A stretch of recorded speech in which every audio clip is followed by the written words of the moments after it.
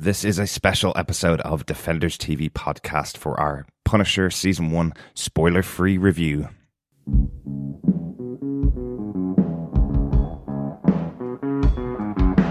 I hear a lot of people saying the blues, but I'm gonna tell you what the blues is.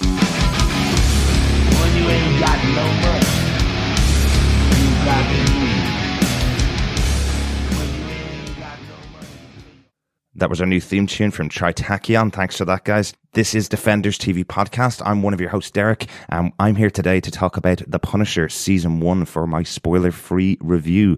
The other guys, John and Chris, aren't with me for this podcast. They'll be back for our episode-by-episode discussions, which will come out from Friday the 17th of November as Punisher gets released on Netflix. But we've been lucky enough to have the opportunity to get all 13 episodes of The Punisher in advance. So I've done something that I've never done before. I've binged-watched an entire season of Marvel. I have binged-watched other shows on Netflix before, but because of the way we cover our podcasts for each of the series before, I've never been able to do it with Marvel. So a really fun experience to be able to do that with Marvel. This is a show that definitely lends itself to it. We talked on previous podcasts, things like Luke Cage and on Iron Fist and on Defenders, that they kind of lost that momentum where they had the end-of-episode cliffhanger that led you into pressing the button for the next episode. Punisher doesn't suffer from that. It's something that they've really brought back in this show. There seems to be something at the end of each episode that made me want to press that button and watch the next one. So what I'm going to talk about, this is completely spoiler-free. I'm not going to talk about any of the plot details for the show. Don't want to spoil it for you. But I want to give you an overview of my thoughts after watching the series so far. So to take you back on the Punisher as a character, he came in to Daredevil Season 2. Once he arrived on the scene, really, it wasn't long until Netflix said they were going to have another TV show coming from the Punisher and centered around the Punisher. It really has to be down to the performance of Jon Bernthal in the role. He's obviously worked on The Walking Dead. He was in the movie Baby Driver recently, which he was really good in. And it's really easy to see why Netflix felt so confident in this guy to carry his own show. The Punisher is quite a quiet character in the comic books. He kind of talks with his guns very often. So it was kind of hard to see how they were going to play that into a 13-episode show. But let's take you back to where he was in Season 2 of Daredevil. What we saw was Frank Castle went on a rampage to take out the gangs involved in the murder of his family in that show. He was nicknamed the Punisher, and Castle laid waste to the Kitchen Irish, the Dogs of Hell, and his former comrade in arms, the Blacksmith, as punishment for the losses he'd suffered. At the end of the Punisher's arc in Daredevil, we're left with a number of questions about Schoonover the Blacksmith revealing to Frank that he may have been responsible for the death of his family because of something he did in Kandahar, and Frank finding a memory card tagged with the very familiar name of Micro. Comic book fans will know that Micro is a supporting member of the Punisher cast. He's always been the kind of guy in the back office, and great to see him in the show. It's really cool that they've been able to bring him in. So some thoughts about Season 1 of The Punisher. I suppose probably the biggest thing that's going to be pulled out by many members of the media about this show is really about the gun violence. How does it handle it in the show? We've already had multiple discussions about this pretty sensitive topic on our Facebook group. Problem really is with a show like this, it can't really ever land without this kind of controversy coming up. Jon Bernthal was recently interviewed on ABC in the US, where he commented about the fact that the show was postponed from NYCC. It was supposed to premiere there. They were supposed to have the first episode air for the members of the audience that were at New York Comic Con, and it was postponed because of the Las Vegas massacre that happened the night before. And then they rescheduled the premiere, and another mass murder occurred the day before it happened in Texas. He also made the point that there had been 900 gun deaths in the US between those two periods of time. So not only were the mass murders happening, there was also these day-by-day deaths at the hands of people with guns. For me, I'm not someone that'll shy away from these kind of topics. I find it interesting. It's always good that art will look at these kind of things. A show like The Punisher is perfectly placed to have a commentary and a discussion about things. And this idea of it's not the time to talk about gun control or gun violence that seems to be the pervading lead in the US at the moment really gets me. It really boils my blood. When is the time to talk about gun violence when you're losing 900 people in a 2-week period, plus you have 2 big attacks, you know? What it tries to do in this show, in The Punisher Season 1, what it tries to do is be very careful to point out that Frank's targets are carefully selected.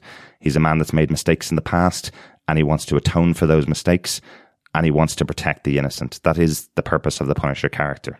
While it's probably not as clear a commentary as the discussion around a bulletproof African-American at the heart of Luke Cage, the Punisher is defined clearly as a character, as to what he is and who he is. What really shines in the show, I think, for this first season is the new cast. It was really necessary to surround Frank with interesting people along with himself. He is a person that's going through PTSD. He's lost his family. He's had some terrible experiences in Kandahar and in the wars that he's been in. So he could easily be a very closed off character. So by having some interesting cast around him, it's really helpful to bring out more of his character and how he plays with them is how this show works. It's really a new phase for the Marvel shows on Netflix, and it really feels like it. There's just so many standout performances in the show. Unlike Iron Fist, which I really did enjoy, it took a couple of episodes to work out why there were other cast members there, why there was the need for the Meachums in the show. They could have been just background supporting characters. It took about 3 or 4 episodes to understand their relationship and why they were all there. This show is very clear as to why all of these characters are involved in it.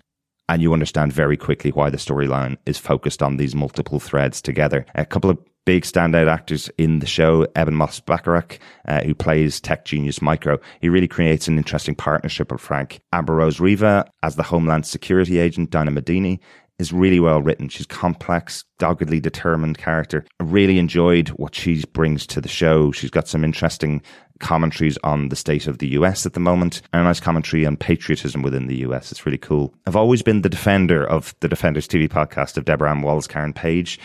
She's used really well in this show. I think they really use her history and her motivations quite well when they talk to her and when she's interacting with the other characters on the show. It's good to see that use of the character. This kind of stuff where they bring a character on board from another show can fail, or it can just look like stunt casting to try and bring other people on board from shows like Daredevil, which is the most popular still of the Netflix shows. And it is that, obviously. But she had a huge relationship with Frank back in season 2 of Daredevil. With Frank back in New York, it would have made no sense for her not to interact with him. And I think she does a really good job here. Really enjoyed her performance in the episodes. Ben Barnes is a comic book character called Billy Russo. He really brings a great presence to the show. I've really enjoyed Ben Barnes in some of his previous roles, things like Westworld. Is really good in. And I really enjoyed his presence on this show. He's got some really good stuff. There are some other really good standout performances in the show, but I really don't want to go into too much other detail. Overall, my verdict for the show, while it's tied to Punisher's previous exploits in Daredevil Season 2, it feels bigger as it should. The exploration of PTSD, the politics, shady covert dealings, and yes, gun violence isn't new to TV, but it is for the Marvel Universe. There are times that it feels like Homeland, House of Cards, Generation Kill. It is a serious show, and I was nervous coming into The Punisher that it was going to be dour, preachy, or a bit of a slog to get through. Thankfully, in the hands of Steve Lightfoot, who I know from the TV show Hannibal, where he did about 20 episodes of that show, it's consistently compelling. The Netflix trademark end of episode cliffhanger, which was absent since before Luke Cage, is back, definitely, and I constantly wanted just one more episode, which is what I wanted from a Netflix show. While never boring, the show does move through thoughtful contemplation at times. Episode 1 shows us what the show could have been, while pivoting in episode 2 into a much more complex show. Overall, Marvel and Netflix first collaboration on a non-powered hero is well worth a watch.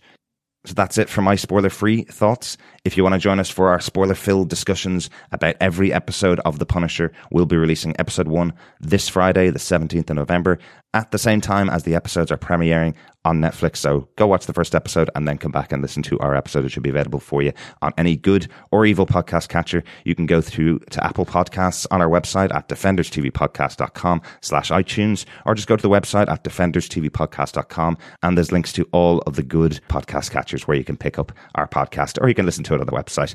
I hope you've enjoyed my spoiler-free thoughts about the show. I'm looking forward to delving deep into this show. There's lots of stuff to talk about. And if you want to share your thoughts, you can leave us a voicemail over on our website at defenderstvpodcast.com. Just click the button and leave up to 90 seconds of your thoughts. You can email us at feedback@gothamtvpodcast.com, or you can join us over on our Facebook group at facebook.com/groups/DefendersTVPodcast. Please make sure to subscribe to the podcast, share it with anybody you know that might be interested in hearing our thoughts or joining the discussion about The Punisher. We're really looking forward to getting into the show. I'll talk to you again on Friday.